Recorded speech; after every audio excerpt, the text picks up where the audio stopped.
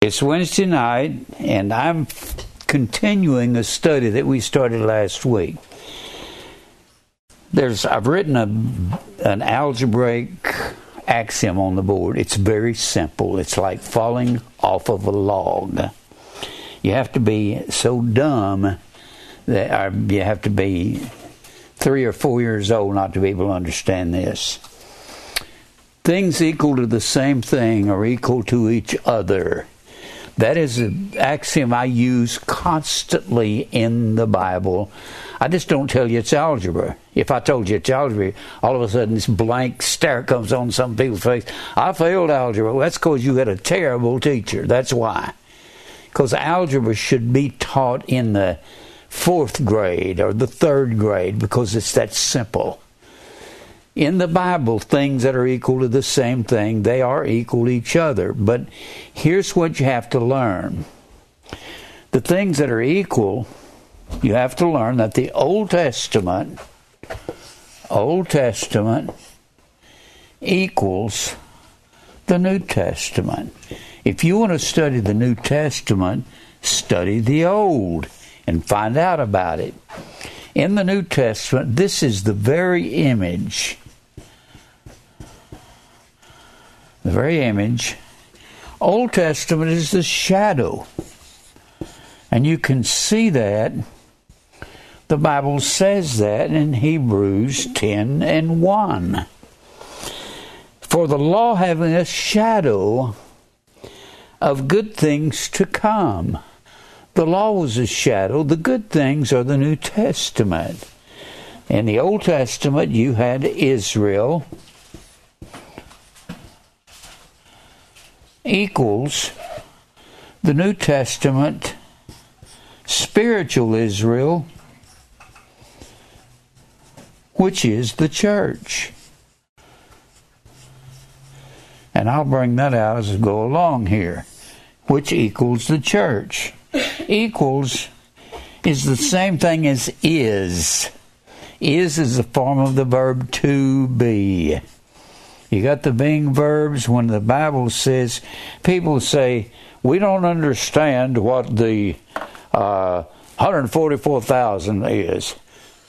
The Bible says the 144,000 is. Good grief. It's really amazing how people miss all this, these being verbs. When you get back over there you go back to Revelation 14. I'm not going to go into the 144,000, but it says, it amazes me that the Bible says, these are is a form of is.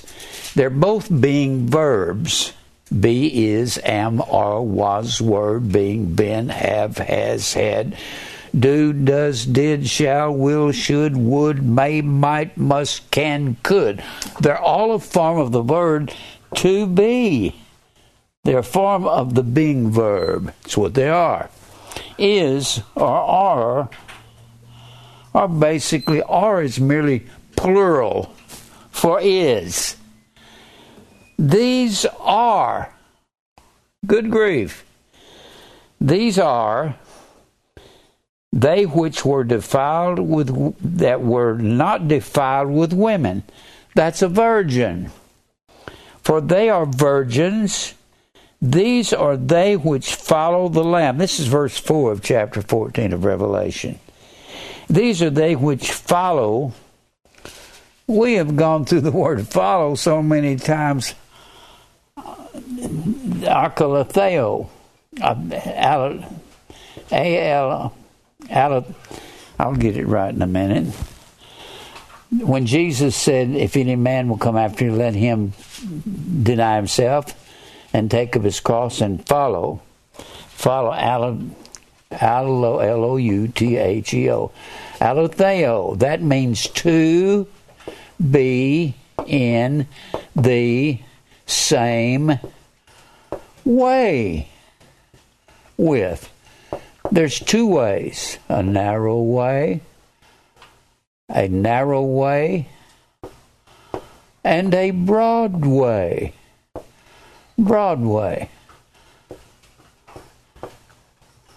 So if you're in the way with Christ, you're in the narrow way, thalibo, L-I-B-O. And we get the word thalipsis from that. That's the noun. That's the noun form. Thalibo is a Greek. It's the verb form of thalipsis, T-H-L-I-P-S-I-S. And thalipsis is the word tribulation every time you find it. So the narrow way is filled with tribulation. It's filled with tribulation. So when he says here,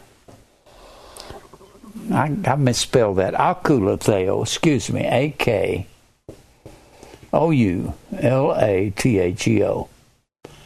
I didn't spell that right. I don't know why I went blank on that.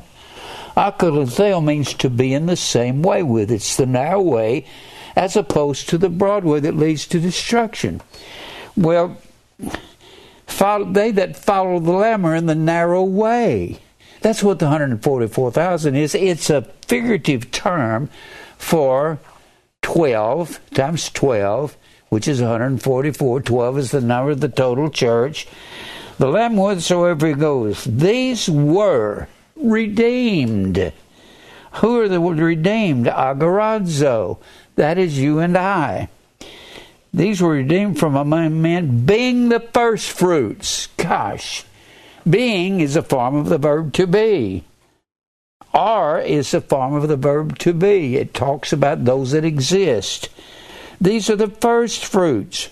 Of his own will begat he us, that we would be a kind of first fruits. That's the church.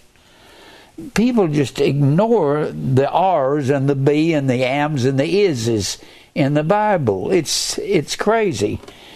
They'll say, we don't know who the two olive trees are. And if you back up to chapter 11 of Revelation, chapter 11, it'll talk about the two olive trees, the two candlesticks standing before the God of the earth. And it tells you that these are the two witnesses. It takes two witnesses to verify anything in Israel. You find that in Numbers 35 and in Deuteronomy 17, Deuteronomy 19. It takes two witnesses. The two olive trees. Well, if you go back to Zechariah, the 4th chapter, it says the two olive trees are the two that represent God in the earth. They are the two anointed ones. The two anointed ones are the priest and the king in the Old Testament. Those are the two that were anointed. Priest and king. The king had to come out of the tribe of Judah.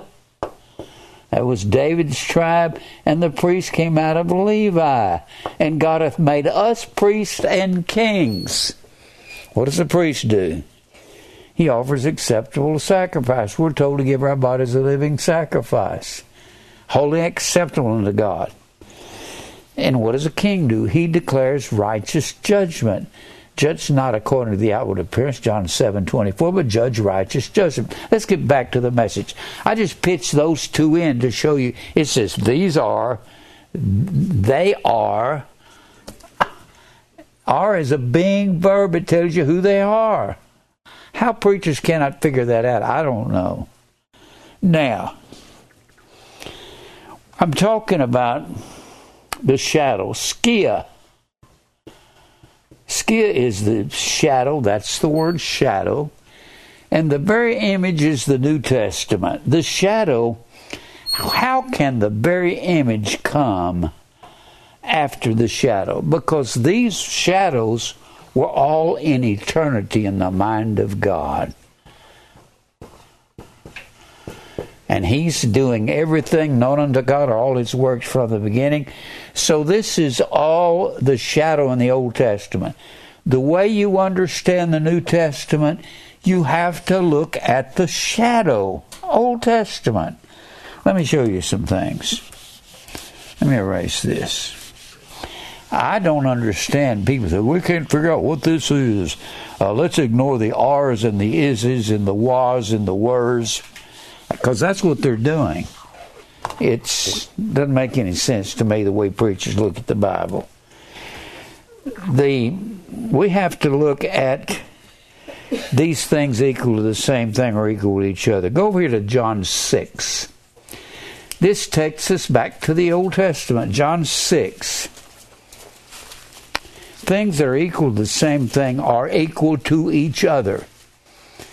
Well, if they're equal to each other, in algebra, there's a law that says if equals are substituted for equal, if I said x is equal to y, evidently they're the same value in some case, so you can substitute x for y in any given situation if you can prove that x equals to y.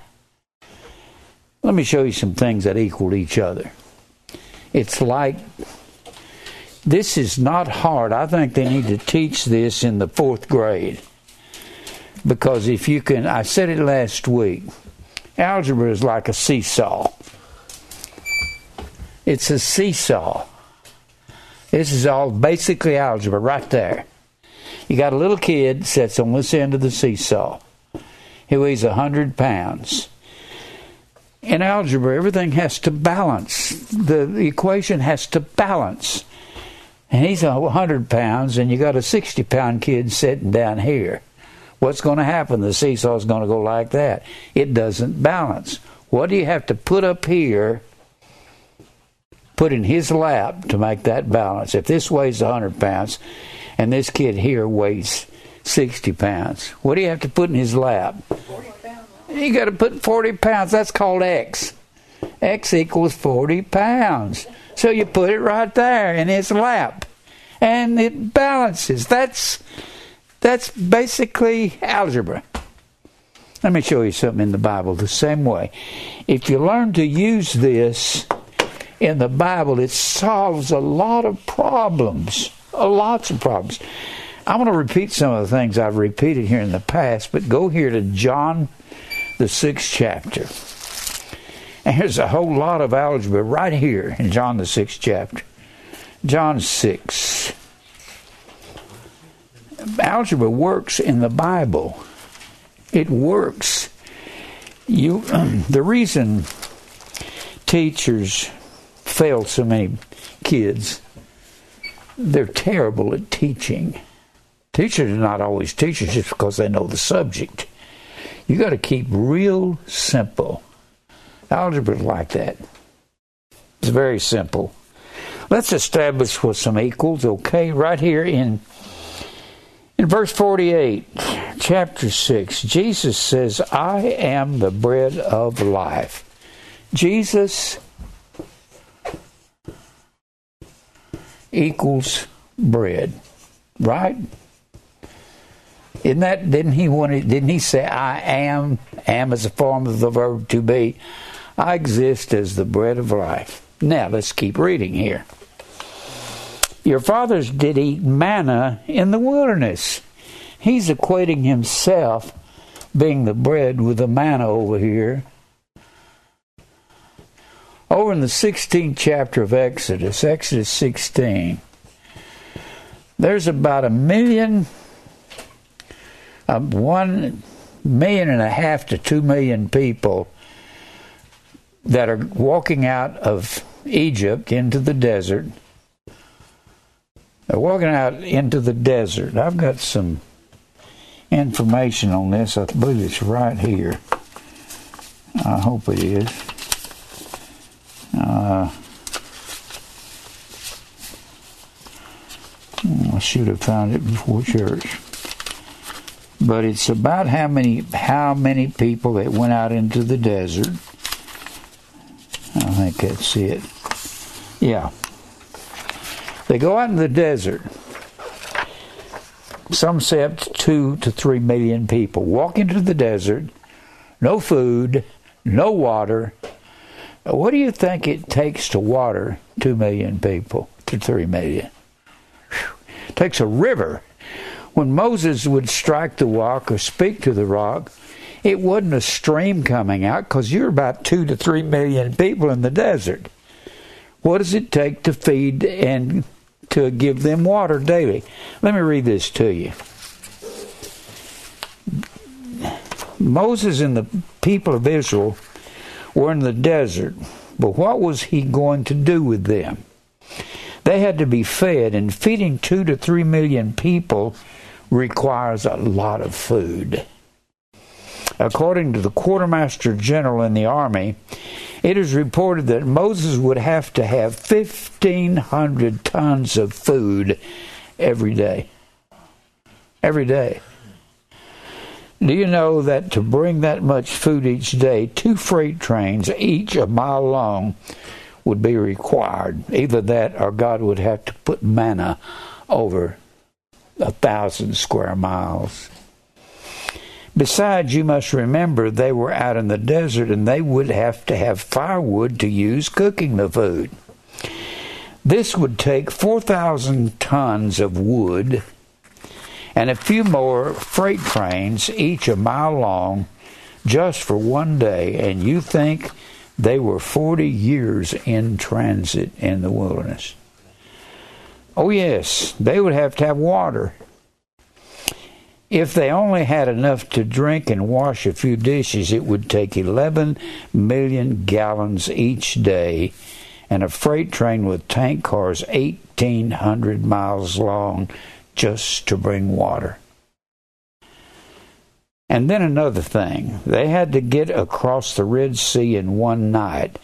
If they went on a narrow path, a double file, the line would be 800 miles long and would require 35 days and nights to get through.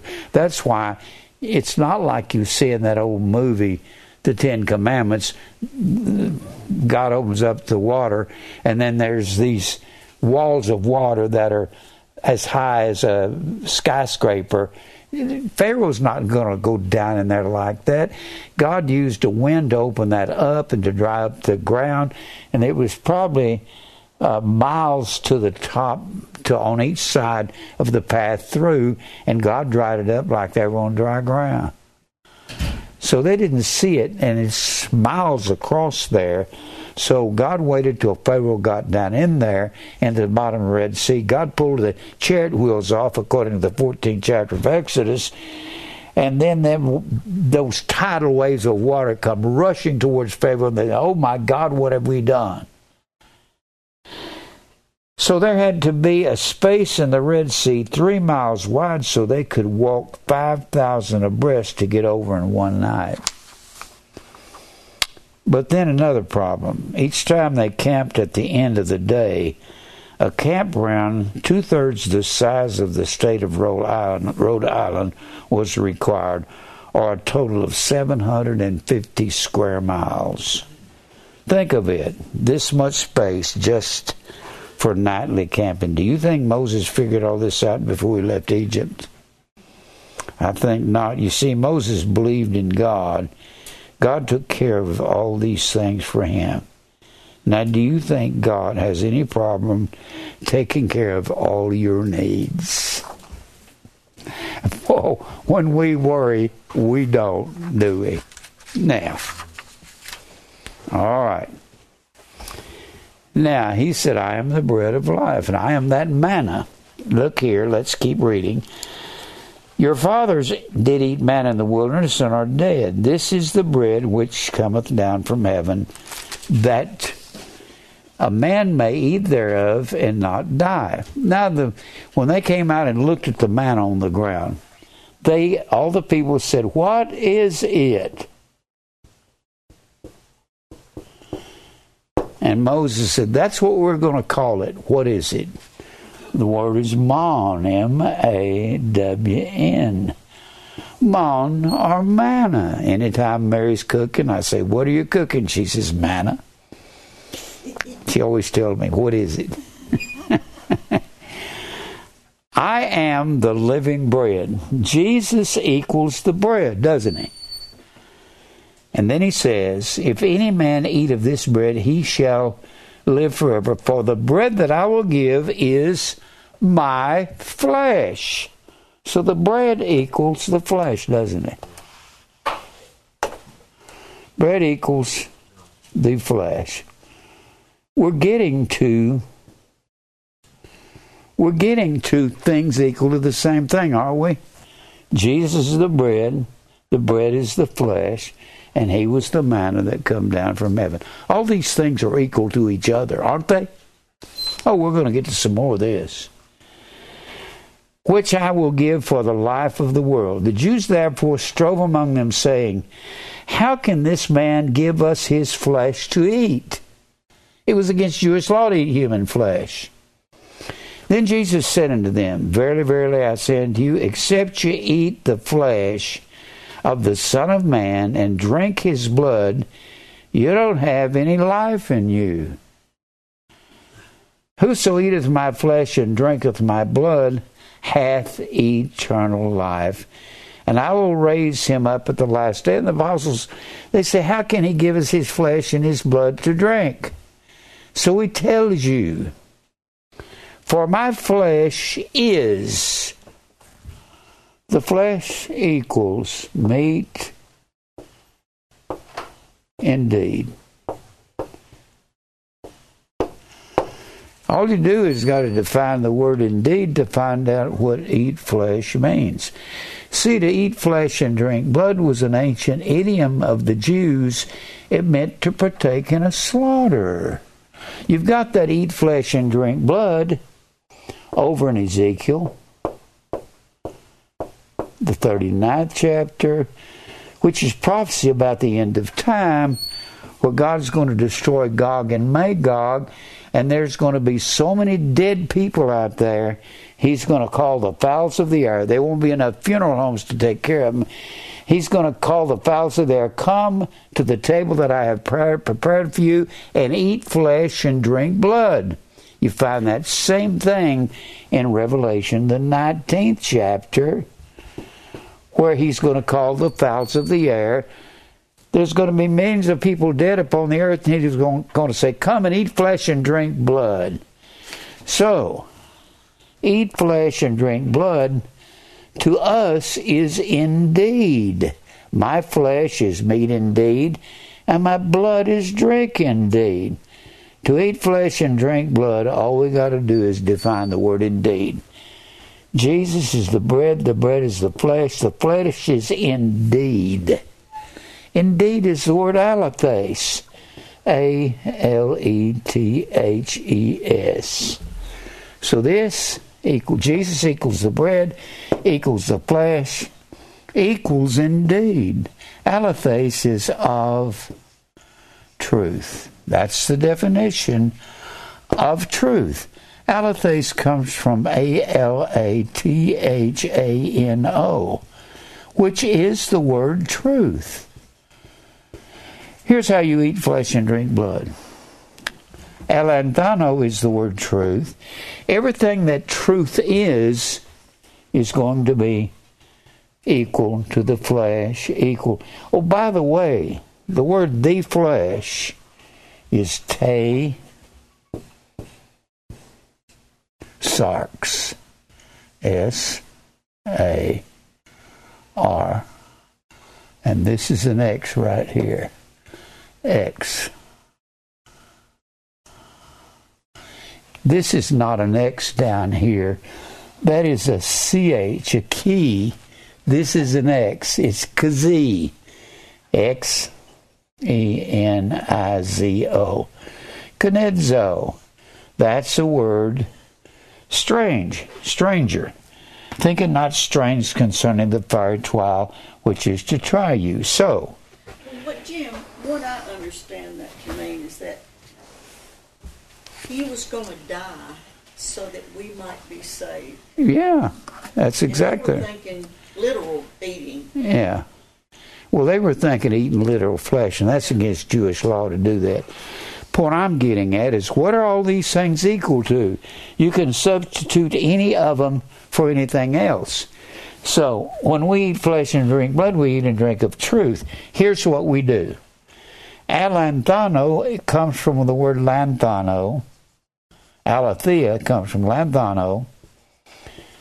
And lanthano means to lie hid or conceal. When you place the first letter of the Greek alphabet in front of a word as a negative particle. In your Strong's it will say from one. One is the alpha in your dictionary, is the alpha. As a negative particle, it negates the word, gives an opposite meaning. It means not to hide anything or conceal anything. That is what eating meat indeed, that's eating the flesh of Christ. Taus sarx is feminine gender. Feminine gender. What does he mean, eat the flesh and drink the blood of the feminine gender? There's two females in the Bible. There's Babylon, the mother of harlots. Harlot means idolatry. It means to serve what you see. And there is Zion, or Jerusalem. This is in Revelation 17 and 5. Babylon mothered all idolatry. And Zion, or Jerusalem, the mother of us believers, the mother of us all, in Galatians, the 4th chapter. Galatians 4. Jerusalem is our mother, and the mother of the Babylon is the mother of all idolatry, and she was founded on self. In Genesis 11 and 5. Genesis 11 and 5, Babylon is the mother of harlots. She was founded on Revelation 17 and 5. Revelation 17 and 5.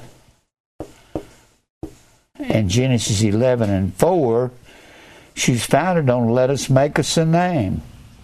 11 and 4. On pride. Name is the word Shem. It means authority. Let us make up our own authority, and we'll have it sounding like Christianity, but it won't be. Jerusalem is our mother. So, the flesh, you have to eat of the flesh. That is the body or the church. The body or church.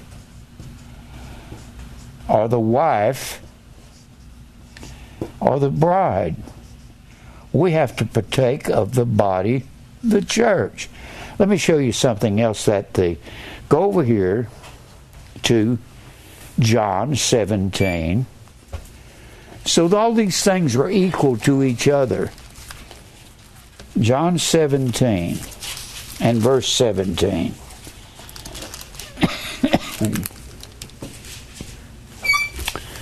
John 17 and 17. All right. John 17 and 17.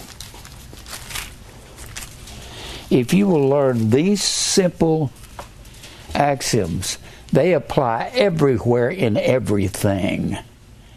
The man who invented or discovered algebra found that out. 17:17. Sanctify them through thy truth. Thy word is truth. So truth is equals to meat indeed. That's equal to the feminine flesh, or to the body of Christ. And that's equal to the bread, and that's equal to Jesus. All these things are equal to each other. You can substitute any one of them for the other one, anywhere you find it. You can substitute them. Equals substituted for equals, the results are equal. If I said, sanctify them through thy truth, thy word, the word of God, is the truth. So you can put equals, this indeed equals the word of God. All of them are equal to each other. Can you see that? It's really simple. And anywhere you find the feminine flesh of Christ, I didn't want to go there, but I will go to 1 Corinthians, the 12th chapter. When he said, take, eat, this is my body.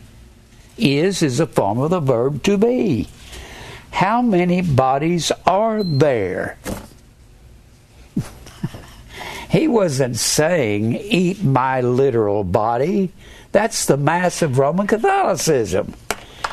He said over here in Matthew the 26th chapter, at the last Passover. It's not the Last Supper. It's the last Passover. They had 4 items at the Passover. They had a lamb without blemish. We have a Passover lamb in the 5th chapter of 1 Corinthians. We have Jesus is our Passover. Jesus is the Passover. He's the Passover lamb. Behold the Lamb of God that takes away the sin of the world. Then you had unleavened bread. Now this is going to fit in. They had unleavened bread for 7 days. This is the first item, the lamb. The second item was unleavened bread for 7 days. And the third item was 4 cups of grape juice. They didn't have leavened. It was against the law to have leaven at the Passover. The day of the Passover, that morning, they would go out, they'd look for leaven in their house. They'd get a lamp. It wasn't a candlestick. It says candlestick. They'd get a candlestick. Candlesticks didn't were invented until about 1600. They had a little bowl. It had a taper on it. They'd get out on their hands and knees, search around the house for the leaven. When they got all the leaven gathered up, they'd go outside the house and burn it. Leaven was a type of sin. Nobody drinking leavened or drunken elixir at the Passover. There wasn't our definition of wine. It's not it. So it had 4 cups. These 2 things right here, you're going to see is equal. Gets in this equal section here. In fact, go to 1 Corinthians. 1 Corinthians, then we'll get back on track. 1 Corinthians 10. I'm going to go through this slow. I've gone through this real fast expecting you to pick it up. And I'm slowing down so you can see exactly what I've been saying to you. 1 Corinthians 10 and 16. Believe it or not, let me just go ahead and read 1 Corinthians 5, verse 7. Purge out therefore the old leaven. They had to get rid of the leaven at the Passover, that you may be a new lump, as ye are unleavened. For even Christ, our Passover lamb, is sacrificed for us. That's verse 7. That's the spiritual Passover we're involved in. Then he says over in 1 Corinthians 10, 16, the cup of blessing. That was the official title. You'll find that in Alfred Edersheim's. I got it up here. I got one at home and I got one up here. It's the temple, it's ministry and services. And here it is. No, that's sketches of your social life. Sketches, that's sketches. In the temple, it's ministry and services. Alfred Edersheim, a Jew, born in 1825, died in 1889, converted to Christianity, says in his book, The Temple is Ministry and Services, being a Jew, he retained a lot of the Jewish culture and customs. He said the third cup of the Passover was called, their official title was Cup of Blessing. That's the one Jesus took and blessed the cup and said, this drink of this cup. To drink of a cup meant to undergo a death. He's not talking about drinking of a cup of grape juice. He said, this cup is the New Testament in my blood.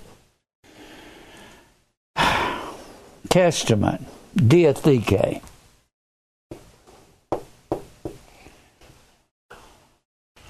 Diatheke means last, will, and testament. And the reason we know what he's saying is because Hebrews, the 9th chapter says, a testament has no validity. It has no power until the death of the testator.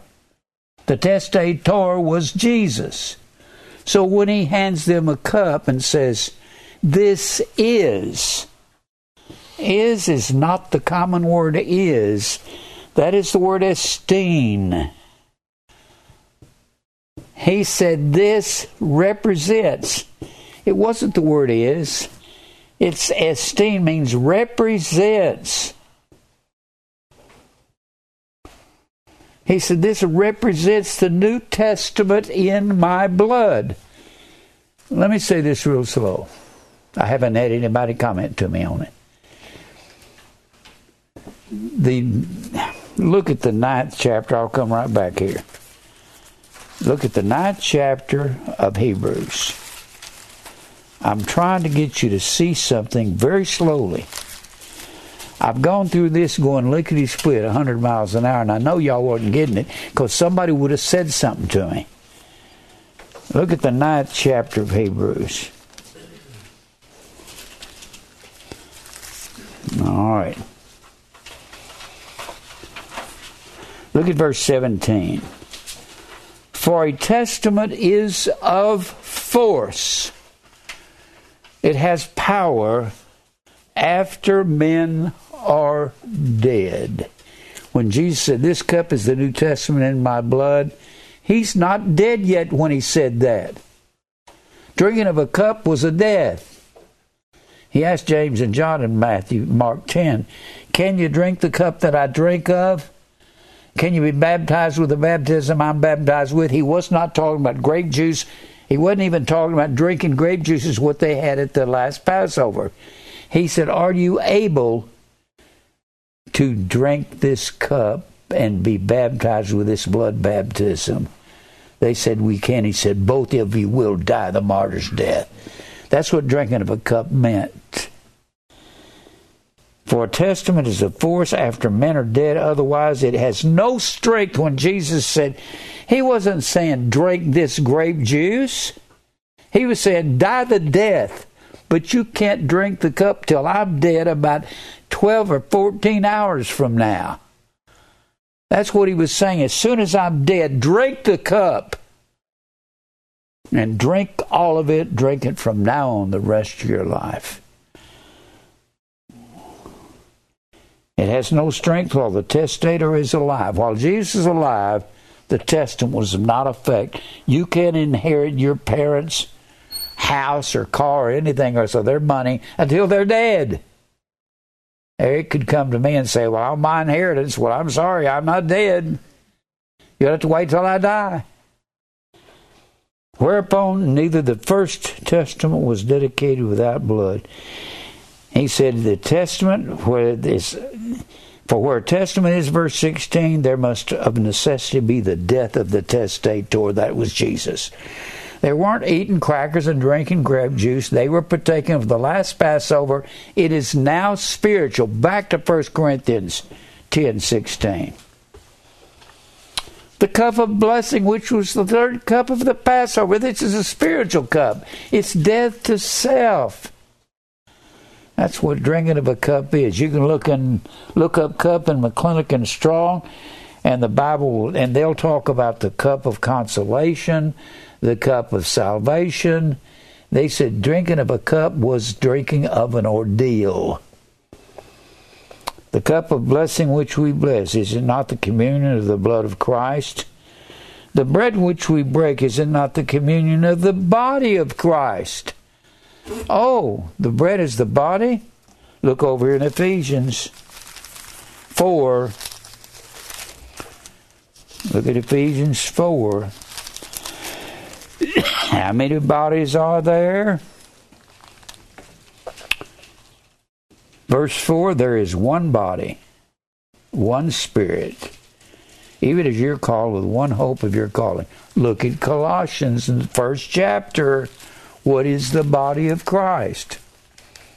Colossians 1:18, He is the head of the body, the church. The body equals the church, doesn't it? So when he says, take, eat, this is my body, body equals church. Was he saying, eat of the church? Absolutely. But I thought eating was something you put in your mouth. No, it wasn't. Not every time. Look down here in verse 24 of Colossians, the first chapter. Where am I? Colossians. All right. Who now rejoice in my sufferings, and fill up that which is behind of the afflictions of Christ in my flesh, for his body's sake, which is the church. There's one body. The body equals the church. Body equals church. Body and church are the same thing, aren't they? Look back over here in 1 Corinthians 10:17. For we being many are one bread and one body, the church. Right? The body equals the church. Take, eat, this is my body. How do you eat of the body? For we are all partakers of that one bread, which is Jesus, which is the bread, which is the flesh, which is the meat. Indeed.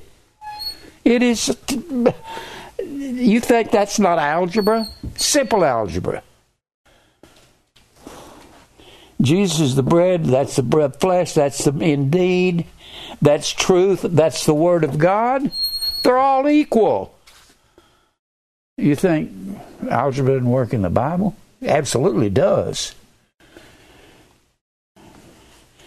So he says in verse 17, we being many are one bread and one body, for we are all partakers of that one bread, which is Jesus, which is the flesh, the feminine flesh, which is the church, which is the body of Christ. There's a verse I really want to put in here.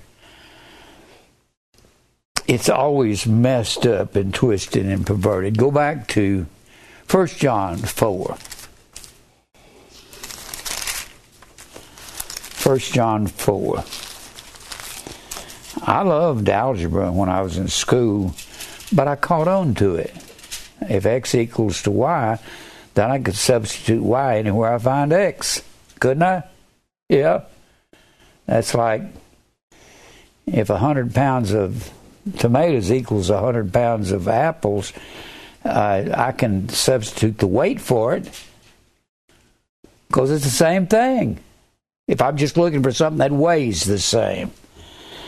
All right. Where did I say we was going? 1 John 4. 1 John 4. Remember, except you eat my flesh, the flesh. It actually says, except you eat the flesh, the feminine flesh of me. The feminine flesh is the body of the church. They're equal, aren't they? Okay, look over here in 1 John 4. I love this. It really says some things straight. Beloved, believe not every spirit, but try the spirits, we're going to find out that the flesh equals the body, and that equals the Comforter. The Bible says the truth is the Comforter. The truth equals the Comforter. And that's the Holy Spirit. So the Comforter equals the truth, that equals the Word, that equals indeed, that equals the flesh, that equals the bread, that equals Jesus, the manna come down from heaven. They're all equal. They're the same. Do y'all see that? Is that about as simple as you can get? You see, I didn't like algebra because you had a terrible teacher. If you'd have got simple with a seesaw on a playground, you might have understood it. Now, believe not every spirit, but try the spirits whether they are of God, because many false prophets are going out into the world. Now, this next verse is very confusing if you don't know a gender on one of the words.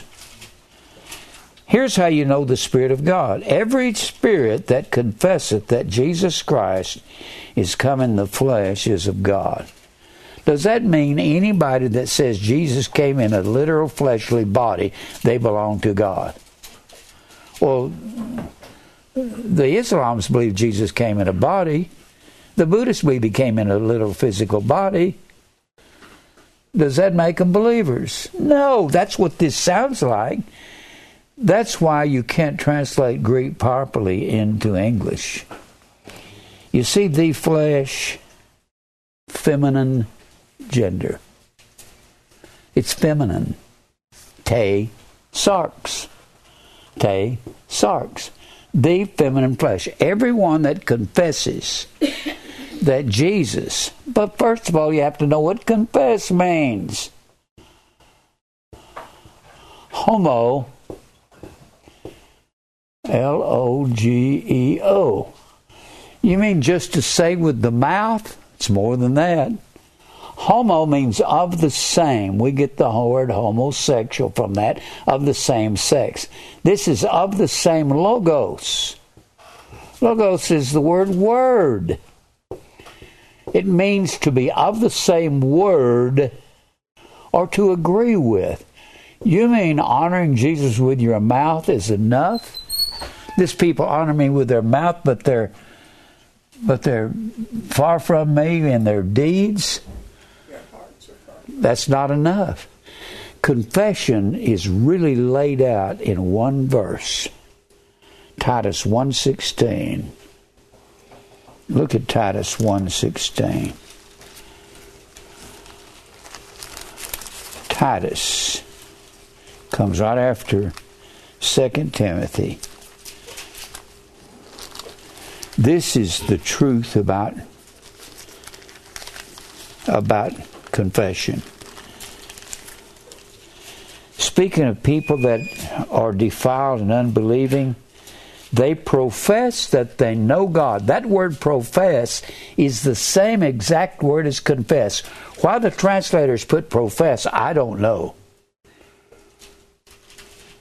Maybe they're trying to say they're saying it with their mouth. They profess that they know God, but in works they deny Him. What you do confesses Christ. You mean works has something to do with it? Absolutely it does. You have to become a new creation that desires truth, and God changes your heart. If you didn't be in Christ, He is a new creation. Old things have passed away, all things become new. Well, I didn't know we had to work. Well, do you have to obey God? Obey. Obey. Obey and hear are the same words in the Hebrew. They're the basic same word in the Greek. Anytime the Bible says, he that hath an ear to hear, let him hear, that's an imperative command. Here is the word akouo. Obey is hoop.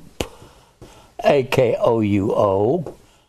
Hupo is the word under.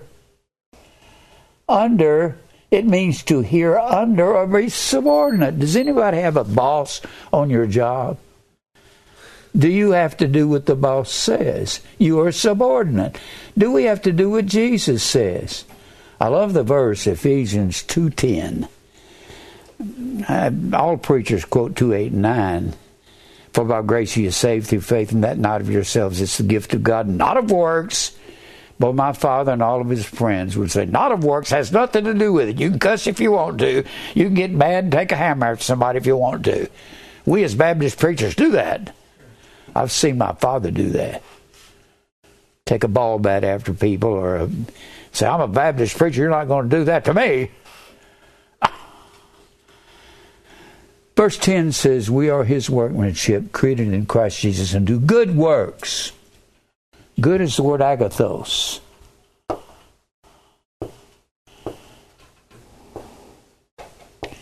There are 27 ways to spell agathos in the Greek language. It's unbelievable. Can you translate that correctly? Well, no, you can't. Not into our language. Let me erase this. Agathos. Agathos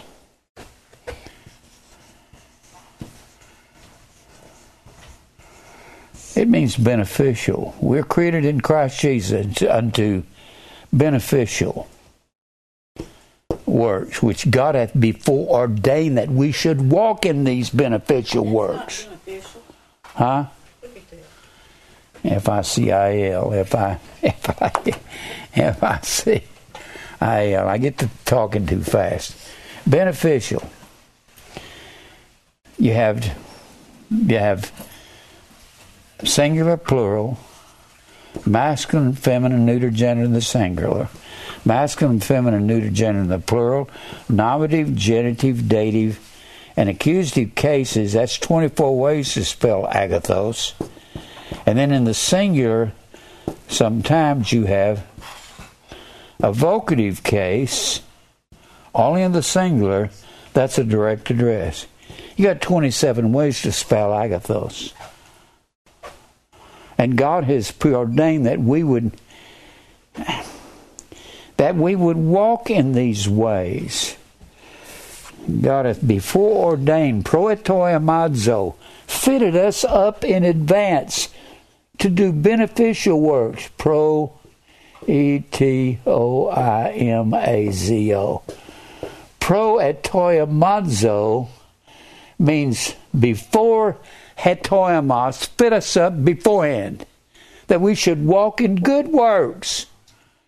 I keep saying this, you've got rituals which we're not saved in. Do we have to work? Faith worketh by love, by agape. Agape is walking in the commandments of God, 2 John 6. Do we have to do that? Absolutely we do.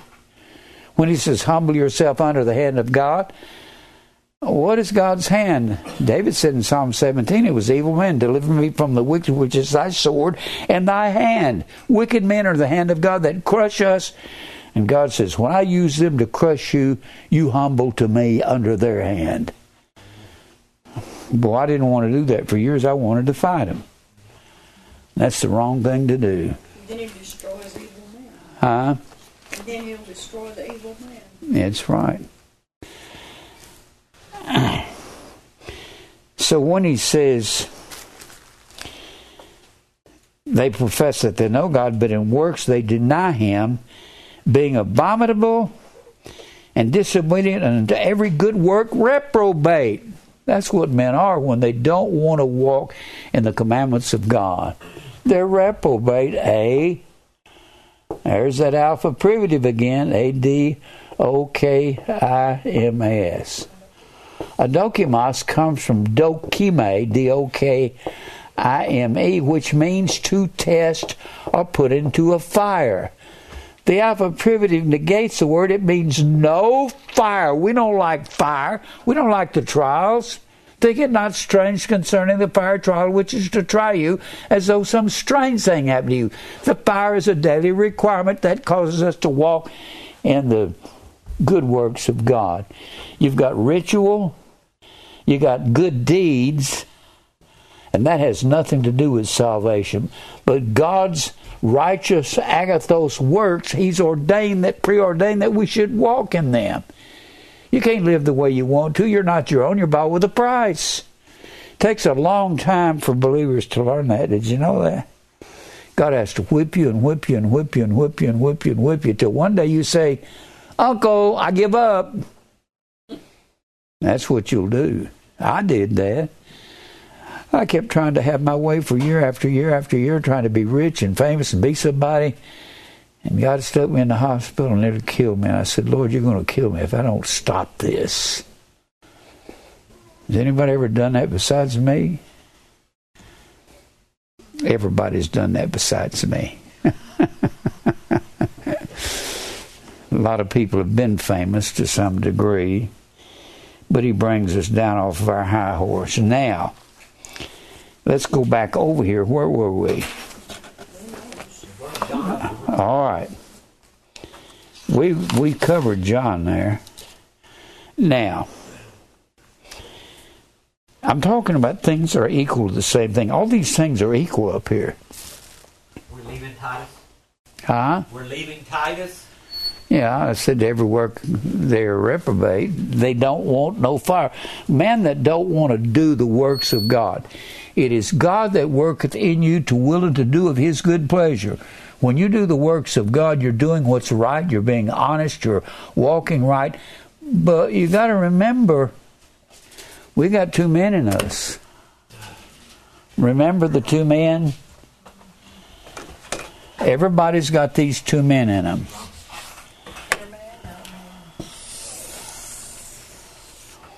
Those of us that are born again, we got the inner man, which is Christ in you, the hope of glory. You got the outer man, which serves the law of the flesh. Paul tells you all about that in Romans, the 7th chapter. I got an inner man, an outer man. And he said, how to perform that which is good, I find not. That word perform is the word katergazomai, and it means to fully accomplish.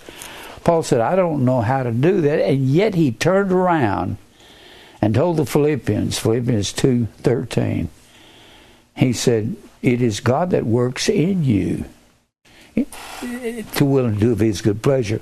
When he said, work out your own salvation to the Philippians, work out is the word katergazomai, and he said, I can't do that. But he turned around and said, it's God working in you. And you will change, and you will do right, and you will live right. Oh, it may take him 30 or 40 years to beat you up enough to convince you of it. He had to convince me. I didn't want to give up my voice and my singing and my sales ability and all that real estate I was going to buy and get rich. And God says, you're not going to do that. I'll just make you sick. So He made me sick year after year after year. Ended up in the hospital. I thought I was dying. That's when I threw my hands in the air in my mid-40s and said, I surrender. I give up. If you have never given up, that's something to look forward to. That's when your life turns around and you begin to do things right. Paul will tell you all about this man in Romans 7. Said there's a fight between this inner man, which is Christ, and the outer man. And guess who's going to win? He's going to win, and this man, he will teach this man to die out here daily. If any man will come after him, let him deny himself and take up his cross daily. I love that. I heard John MacArthur talking about the 3rd chapter of Philippians today, and John didn't get it. He didn't want to believe that the people at Philippi were in the church. He wanted to believe it was somebody outside the church coming in trying to twist their minds. I believe it was the men in the church that were not living right. Look at that over here. I'll just show you this. He was trying to make the excuse over in Philippians, the 4th chapter. He was trying to say it was some men coming in the church living wrong and they were unbelievers. It's not what he was talking about at all. When you look at it, you can see it. And he brought up this in Philippians 3. He brings out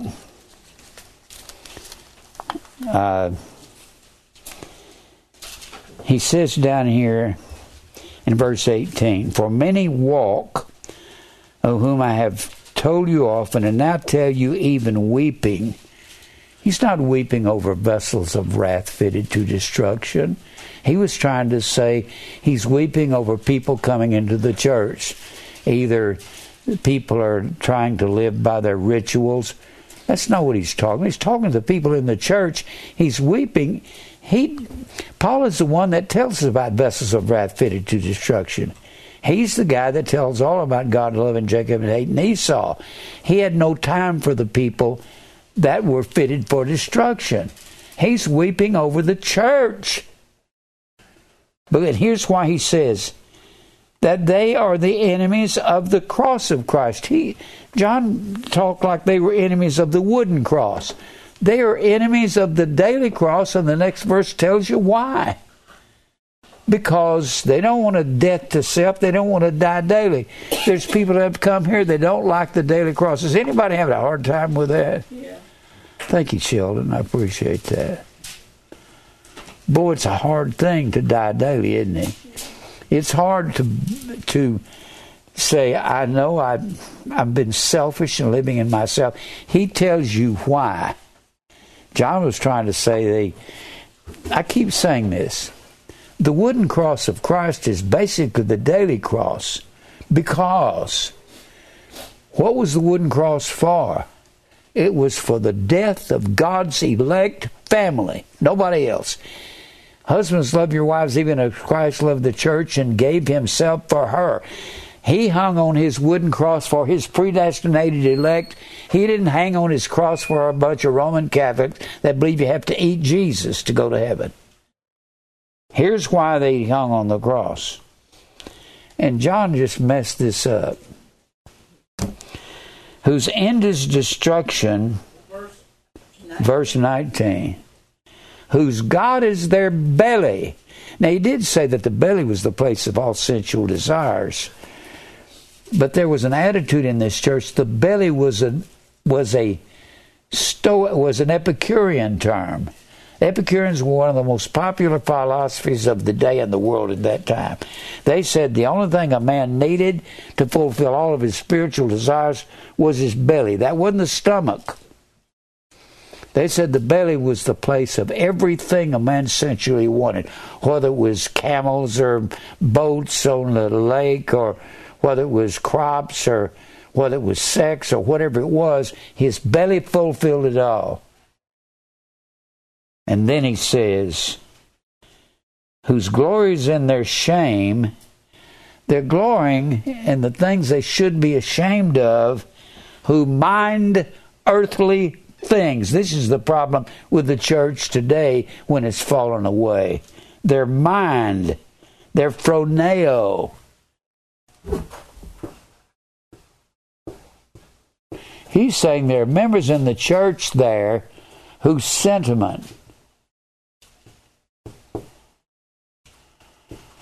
is on earthly. The word earthly is G-E. It's pronounced gay. It means dirt or soil. The people at Philippi, they were people in the church, they didn't like this dying daily thing. They didn't like the daily cross. That verse is talking about they didn't want to crucify self. It's not talking about people coming into the church. It's talking about the members there. There were some there that they liked dirt. Everything you see is dirt. Everything. I don't care what it is. If it's in the air and it all settles, it goes back to dirt. If it's a car, it came out of the ground, it's dirt. If it's your new home, that's dirt. It's all dirt. If it's somebody's diamond ring, that ain't nothing but coal under pressure. It's all dirt. Their mind is on stuff. In the church, that's what he was saying. There's some men in the church, all they think about is what they've got. It's material things. The older I get, the less I care about anything. At 80 years old, I don't seem to care about cars or houses or stuff anymore. I just don't care about it. Everywhere I go during the day, I wear T-shirts that have something printed on them. I only wear these to show up against this board. I don't even wear these. Why should I wear these when I can have God Does Not Love Everybody on a T-shirt? And I wear them during the wintertime in case I get to take, and I wear just a cotton long sleeve shirt over when it's cool with my overcoat. But I always want something that when I take off my shirt, it will say, predestination's true. If you don't believe that, you're Antichrist. That's what the Bible says. He that denieth Christ, arneomai, or aporneomai, means it's the exact opposite of confess. It means to contradict. If you contradict the Word of God and you said you don't believe in predestination, you are Antichrist. I didn't say you were the Antichrist. Antichrist is only mentioned in 1st and 2nd John. It's not mentioned anywhere else in the Bible. And if you deny Christ by what you do, he that doeth truth cometh to the light. He that doeth righteousness is righteous. Is that doing? By these Baptists I was raised around, works has nothing to do with anything. If God makes you a new creation, He's going to put the desire in you to change.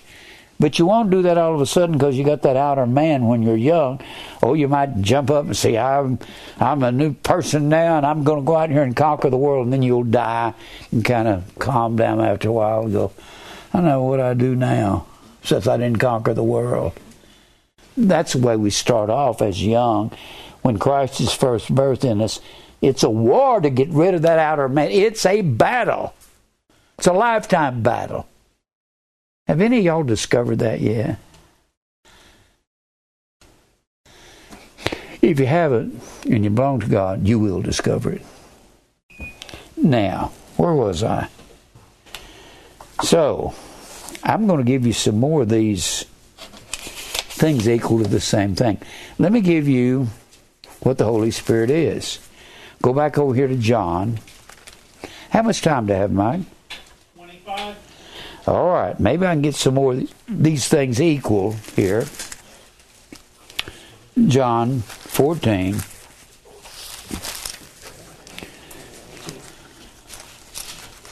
You got to keep remembering all these things these are equal to.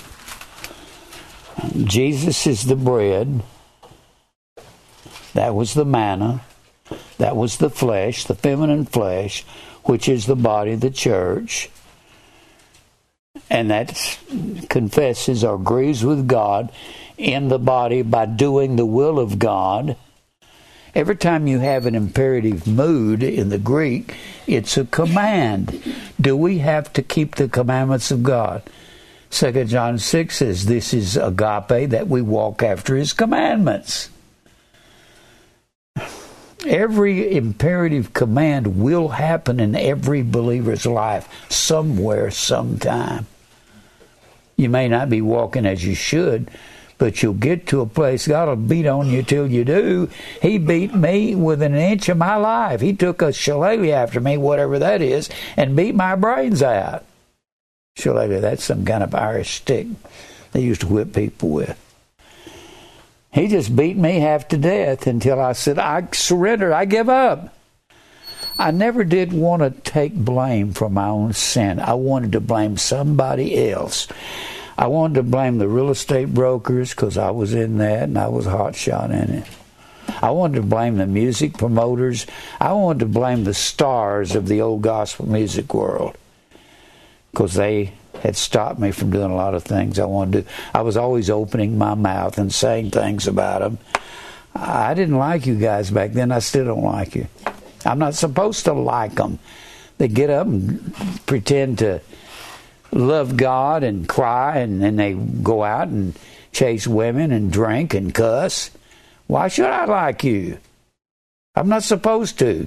Jesus said, you are my friends. I will like you if you keep my commandments. When you don't keep the commandments of God, you're not a friend of Jesus and you're not a friend of mine. Live like the devil and claim Jesus on the stage? Don't like you guys. That's just... And boy, they resented me for that because I stood up on the stage and said the things about them. It's funny now. I think it's laughable. All right. Now, let's get back to these shadows and very images. Look at John 15. You said 14. Or 14, excuse me. John 14. All right. John 14. And look here in verse 15. If you love me, keep my commandments. Goodness gracious.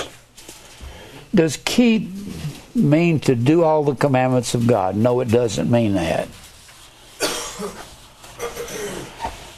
The commandments were written in your heart by, and who wrote them there? Did you write them there? We wouldn't write His commandments in our hearts. He's written His commandments in our hearts there in the 3rd chapter of 2 Corinthians and several other places as well. But He said, if you love me, if you agape me, agape, 2 John 6, is walking after the commandments of God. This is agape, this is love, that we walk after His commandments. Are God's commandments only the 10 commandments over here in the Old Testament? No. That's not all there is to it. They had 613 laws that they said they had to walk by. Every time you have an imperative mood in the Greek, and Jesus is saying it, if the words come from Jesus or the inspired Word of God, it is a commandment. Just as much as when He said, let there be light. Did the light say, will somebody give me an invitation hymn and sing Just As I Am, about 15 verses, and see if I want to walk down the aisle? No, there was light. That was a commandment of Jesus. He was before all things, and by Him all things consist. They're held together. In the beginning was the Word with God, and the Word was God. The same was in the beginning with God. And all things were made by the Word, and the Word was made flesh and dwelt among us. So that was Jesus in the beginning that said, let it be, and it is. If He says, he that hath an ear to hear, let him hear, that's an imperative command. You will hear, and you will obey. That means to hear under. Here in the Old Testament is the word shama, and the hearing ear and the seeing eye, the Lord hath made in both of them. That's also the word obey in the Old Testament. Obey and hear and hearken are all the same word in the Old Testament. Are you going to have to hear and obey His word? Absolutely. If you belong to God, I'm not telling you what you have to do. I'm telling you what God said you have to do.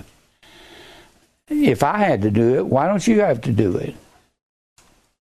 If God had to beat me, put me on my face in the hospital till I had been in and out of the hospital so many times, I was wore out riding back and forth. In the middle of the night saying, Mary, hurry up, drive fast, I can't breathe. I was just dying. Thought I was going to die. And that was a dozen times. Mary had taken me to the hospital, Mike had taken me to the hospital. I'd jump up in the middle of the night, run up and down the hallways. I can't breathe.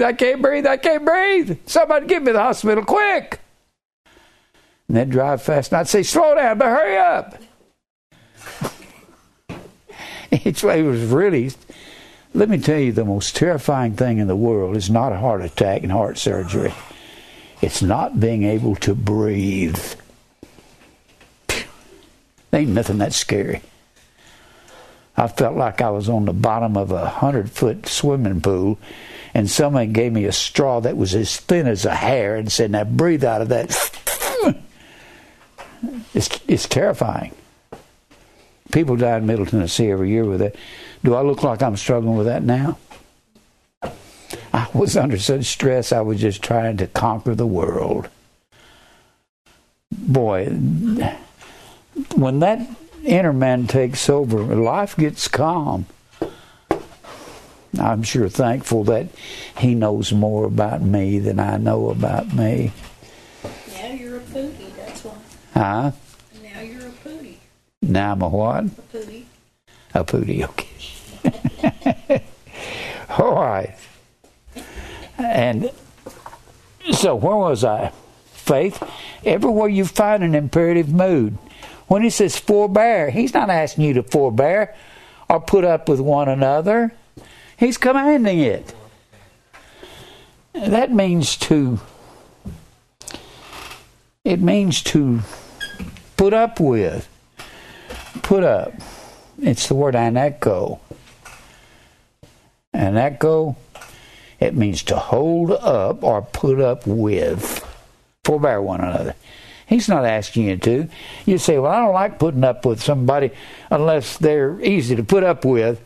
No, that's not the point. When somebody's not easy to put up with, you're supposed to put up with them anyway. When he says humble under the hand of God, T-A-P-E-I-N-O-O. Tapanua means to level self. But that's not an invitation, that's an imperative command. You say, I hadn't been able to do that yet. If you belong to God, you will. And I keep saying this, you can't be humble to man and humble to God at the same time. If you're humble to man, you are prosopoteo, you are respecting persons. To be humble to God, you got to be willing to say to these people, I don't mean in a cutting, abrasive way, but say, you got to repent of sin. You got to be able to tell them Christmas is Christ's Mass, it's paganism. You got to be able to say predestination is true and God does not love everybody. The Bible says so.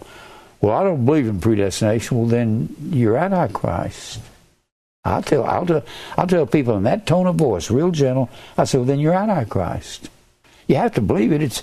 I told a lady one day, I said, I believe in predestination. She said, I don't believe in that. I said, you have to. You call yourself a Christian, it's in the Bible. And she looked at me like, she didn't know that. So I quoted Romans 8:29, for whom he did foreknow, he also did predestinate to be conformed to the image of his Son.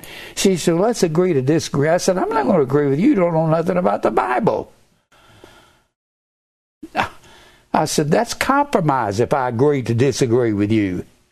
I'm not going to compromise with you. You don't know anything. Anyway, now, where are we? So, you got to humble.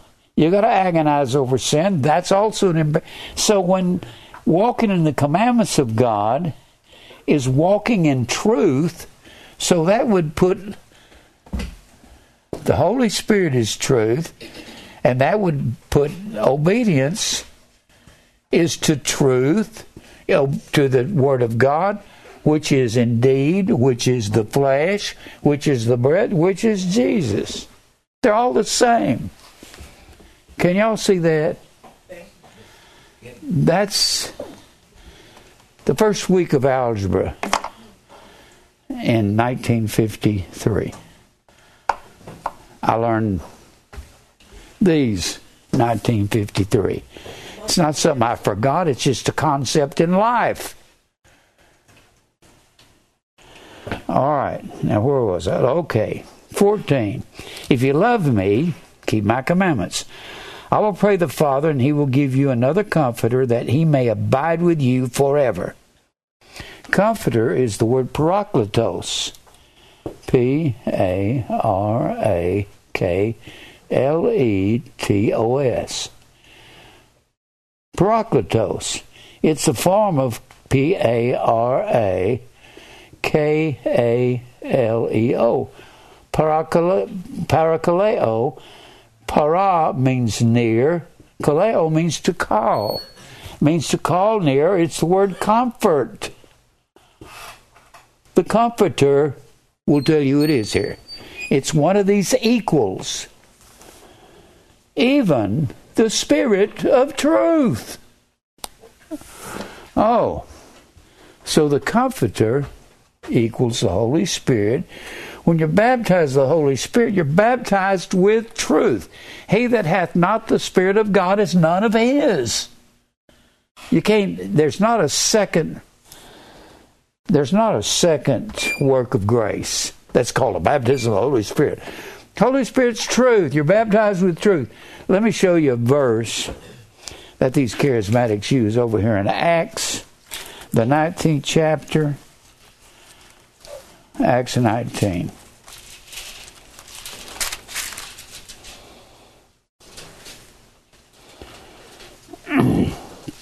Look here. This is where the charismatics, they just twist it up the only way they know how. And it came to pass that in verse 1, while Apollos was at Corinth, Paul, having passed through the upper coast, came to Ephesus, and finding certain disciples, he said unto them, Have you received the Holy Ghost since you believed? Since you believed means, well, that's an action since they believed. So this is something that comes after they believed. It doesn't say that in the Greek text. It says in the Greek text, believing did you receive the Holy Spirit. That's what it says. See, this, half the translators were Roman Catholic, half of them were, believe it or not, Calvinist of the translators. Whew, they had a knockdown drag-out for 6.5 to 7 years in the translating room, compromising right and left. So it says, believing did you receive the Holy Spirit? And they said, we haven't even heard that there's any such thing as the Holy Ghost. Not going to go into that any further. Now, how much time do I have, Mike? 10. I'm not going to be able to get far on this. Go over here to, well, I'm not finished with this. So the Spirit is the truth, right? And everything the truth is, or the truth equals the Holy Spirit. The truth is indeed. The truth is the flesh. Eat my flesh, you eat indeed. And the flesh is feminine, it's the church, it's the body of Christ, which is the church. It's eating of the church, isn't it? Let me go somewhere from here. 1 Corinthians, the 12th chapter. Here's how you eat of the body. 1 Corinthians 12.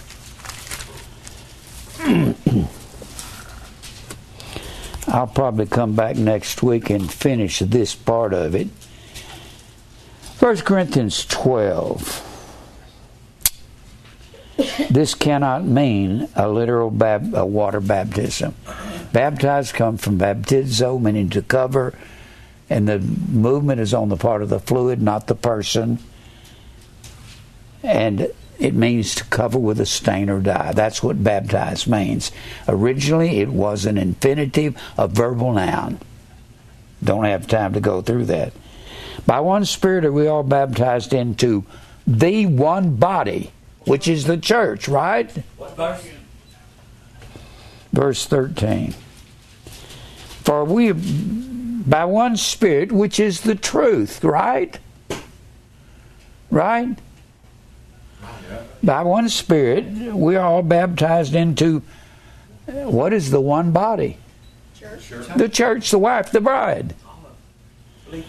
Whether we be Jews or Gentiles, whether we be bond or free, we have been made all to drink unto one Spirit, one truth.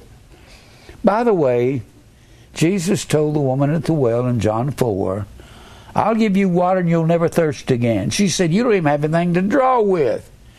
He said, I'm talking about living water, which is the Spirit. For the body is not one member, but many. So he tells us how we partake in the body, which is the church. It's not, we all don't have the same job. For the foot if the foot shall say, because I'm not of the hand, and am I not of the body? Because I am not the piano player, and I sweep out the church, are you not of the body? Because I'm not the preacher, I'm only the piano player, are you not of the body? The body, and this is talking using a literal body, equating it with the church. That's what he's doing. If the ear shall say, because I'm not of the eye, I'm not of the body. The way we partake, we eat of the body. To eat doesn't mean necessarily to put in the mouth and chew. Jesus told the apostles that left him and the woman at the well of Samaria. They went into town, they brought him something back to eat, and they said, have you eaten anything? And he said to them, I have a meat to eat of. It's not something I put in my mouth. He said, my meat is to do. Meat equals doing the will of the Father. That's my meat. That's what he said in John, the 4th chapter. Meat equals doing. Doing the will of the Father is truth. Isn't that right? So you can put that in this line of equals up here. Can you see that? It equals doing. So, he says here, where was I? I was somewhere. 12. 12. Okay. Then he says, if the whole body were an eye, where's the hearing? Everybody can't have the same job in the church. I've had young preachers come here say, well, it's time for me to preach. Well, not here, it's not. We already got a preacher here. If the whole were hearing, where's the smelling? You got to have the nose for the smelling. You got to have the appendix to gather poison out of the body. You've got to have all these things, the parts of the body. I keep saying the toenail is very important. If you didn't have the toenail, you'd go around kicking things and getting stone bruises all day long. You wouldn't be able to walk. The toenails and the fingernails absorb the bruises. You got to have the appendix. You actually have to have the tonsils. They also gather poison. And he says, I love verse 18. But now hath God set the members of every one of them in the body as it hath pleased him. He's got everybody where he wants them to be. And he says down here, he says we need to give more honor to the uncomely parts. It means the parts that don't fit well. We don't need to give glory to the people who have a lot of talent, very glib, they're good looking. We need to find the people that are downtrodden and give them attention. Then he says down here in verse 27, here's how you eat of the body. Now you are of the body of Christ and members in particular in verse 27. The word particular is the word meros. It means a portion to eat of. That's what Jesus is talking about when he says, take, eat, this is my body. You eat not by putting something in your mouth, but by doing. That's what he said over in Matthew. He said the same thing in Matthew, the 23rd chapter. We're not talking about works for salvation. We're talking about salvation that works. About talking about faith worketh by love. There in Galatians 6, 5 and 6. And Matthew 24. Matthew 24, verse 45. Who then is a faithful and wise servant, whom his Lord hath made ruler over his household, to give them meat in due season? He's giving you meat. But watch what he says you're going to do with the meat. Blessed is that servant whom his Lord, when he cometh, shall find so doing the meat. He'll find you doing it. That's truth. So you can put doing in this line of equals. Doing. And you can substitute any one of these things for anything else. You can substitute the flesh for the bread, the meat. If equals are substituted for equals, the results are equal. That's an algebraic equation. They're all equal. If you learn that, and I'm not through with this lesson. This is the second part. We did the first part last week of biblical algebra. I'm showing you how simple it is to understand if you got something biblical to appoint it to. Am I out of time, Mike? 1 minute. 1 minute.